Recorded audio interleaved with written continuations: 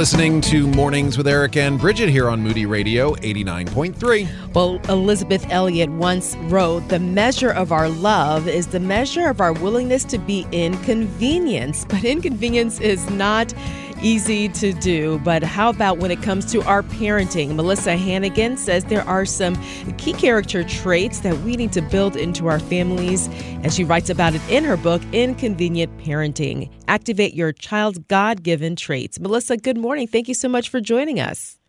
Good morning. Thank you so much for having me. I think the inconvenience starts even before that baby is born. So what is it about? What do you mean when you're talking about an inconvenient parenting? Well, yes, that is a fact. I think anybody who's a parent can recognize that it's inconvenient. We really titled this book Inconvenient Parenting because as I wrote about these 12 traits, my husband actually is the one that coined the term.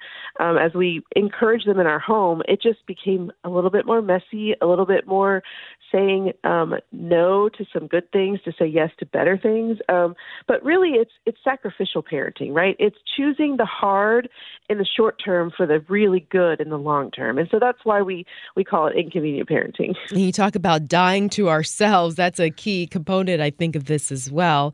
So what ways have you seen this style of parenting really impact your family life? Yeah, so we made some major moves in our family years ago and really made the decision to lay down. I wrote about a kind of big change in our family in the very first chapter, how we went from having it all, according to the world standards, to kind of laying that down so that we could have more time as a family. And it was life-changing for our family. We chose to have more time around the table as family, have more conversations. But also, I said yes to more messes. I said yes to more art projects and inventions that one in particular broke our microwave not once but twice. But I also saw my kids flourish and thrive, and we celebrated the creative ways that God instilled in my children. And I saw them get excited about learning and about the world around us. We took more family walks and we talked about creation and God's majesty. And it just really shifted. As a mom, my priorities and my focus, and my children just really thrived in it.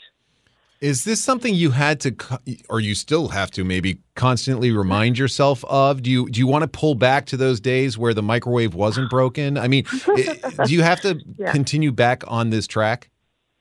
Absolutely, for sure. And I can see God's hand, even from the very first, when I had my very first child, discipling me as a mom and helping me to learn to put down my expectations of what I wanted for my child and to take up what God wants for my child. And that was a constant daily meeting with the Lord, praying over my children and asking Him to help me discern how to parent. But then it really ramped up in 2020 when I was exposed to the idea of these genius qualities, is what the researcher called them. And I was just so excited. But it's a day-to-day. I have to choose to prioritize these things, to slow down and to put on the mind of, okay, how can I infuse these in our home? Because we're all guilty of getting busy, right? And running from one thing to another and going through the motions. But it's so important to build in rhythms of slowing down and meeting with the Lord, honestly, and asking Him to help me to see my kids through His eyes, because that's ultimately our purpose as parents, right? We want our kids to become who God created them to be, and who better to meet with than the Lord to help direct us in that, right? Yeah, and you talk about these character traits that you want to infuse into your family life and into your kids and who they're becoming. So what are some of these traits, and why did you pick or stop at these? Is it 12? Why did you stop at these 12? Yeah, so that's a great question. Actually, I was introduced to these 12 qualities from a academic researcher, Dr. Armstrong. He found these 12 traits that were consistent across geniuses over time. And he was writing for educators, and he was finding the best classroom dynamics, the best things that teachers can do in a classroom to help their students become their best potential as students. And genius was kind of the goal.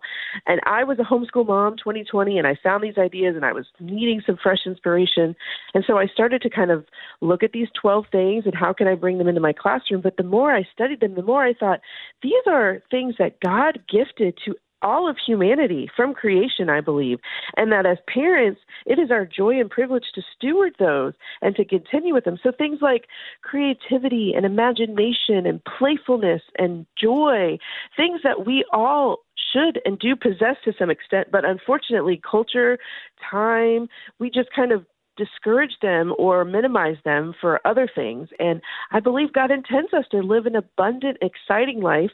And so these 12 qualities, I was so excited to see that they were this non-Christian researcher identified them, that they were really something that as a Christian homeschool mom, I could use to infuse in my whole home. So, I mean, there's a lot. There's 12, but that's why the 12, were kind of a set together. No one is more important than the other. I believe we have all of them, and yet some of us have some of them more naturally than others. All right. So I always like the question, what do I do today? Okay, so You've got these 12 things. That's a little, that's a big wall. I'm not jumping over that wall today, but what's something I could do today that maybe digs deep into one of these maybe?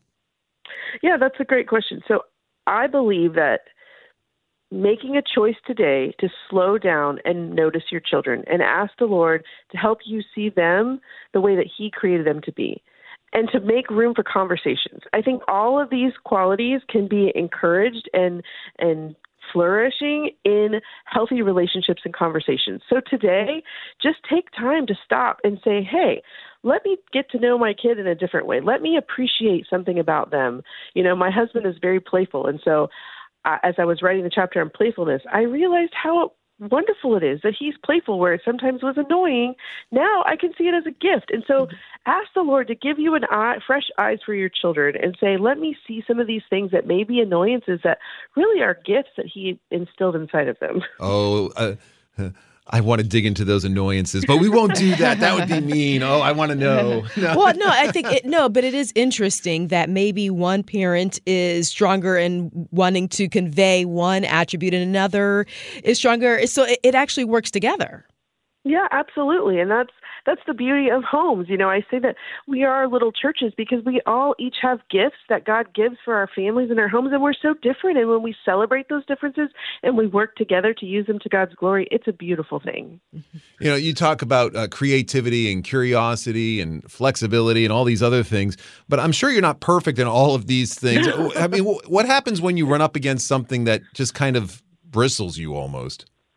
Yeah. So I share about vitality as one of the ones. It's just like a spark for life, a joy for life. And there are seasons. I'm just naturally more kind of a depressive at times person. And so that was a struggle for me to really dig into that and write about that. And it's not natural for me to just be bubbling over with excitement for life.